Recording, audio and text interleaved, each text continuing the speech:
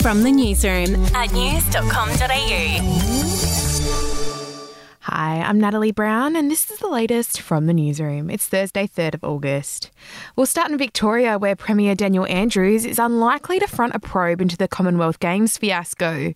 The inquiry was launched in the upper house, meaning the Premier, who sits in the lower house, can't be compelled to give evidence.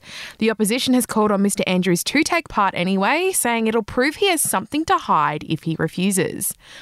In tech news, X, the company formerly known as Twitter, has announced that users who have paid for a blue check mark will be able to hide it from their profile if they want.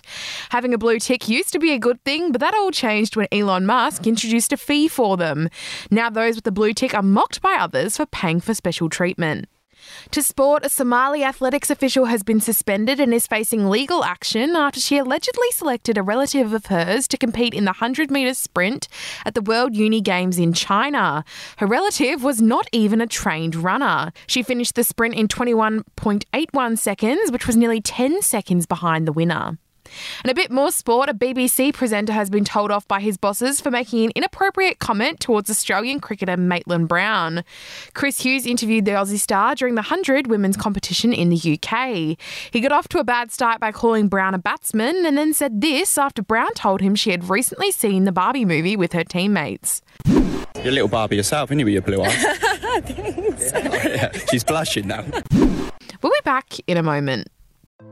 Hey, I'm Felicity Harley and I host Healthyish, where we chat to experts, influencers and people in the know from around the globe to arm you with the knowledge to make healthier decisions for your mind, body and soul. I think if we're going to be focusing on health, like sleep is probably the biggest component of that. I think sleep is the cornerstone. Like choose the harder option, because I've never woken up and gone, I regret that run that I went at 4 a.m. I've never done that. Search for Healthyish and Extra Healthyish wherever you get your podcasts.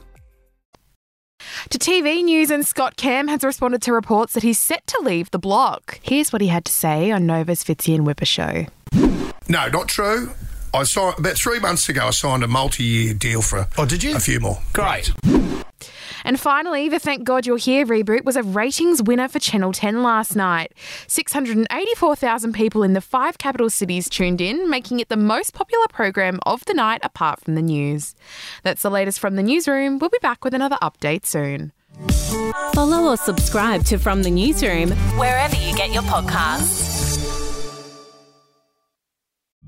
The podcast Faith on Trial looks into Hillsong, both in Australia and the US, and takes both the listener and hosts on unexpected twists and turns in the story of Brian Houston and the Singing Preachers. There are 2 incidents involving Pastor Brian. The Australian journalists uncovered a litany of alleged criminal behaviour in the megachurch. Financial gifts were being given to the leaders of the church. Listen to Faith on Trial Hillsong ad-free on Crimex Plus on Apple Podcasts today or wherever you get your podcasts.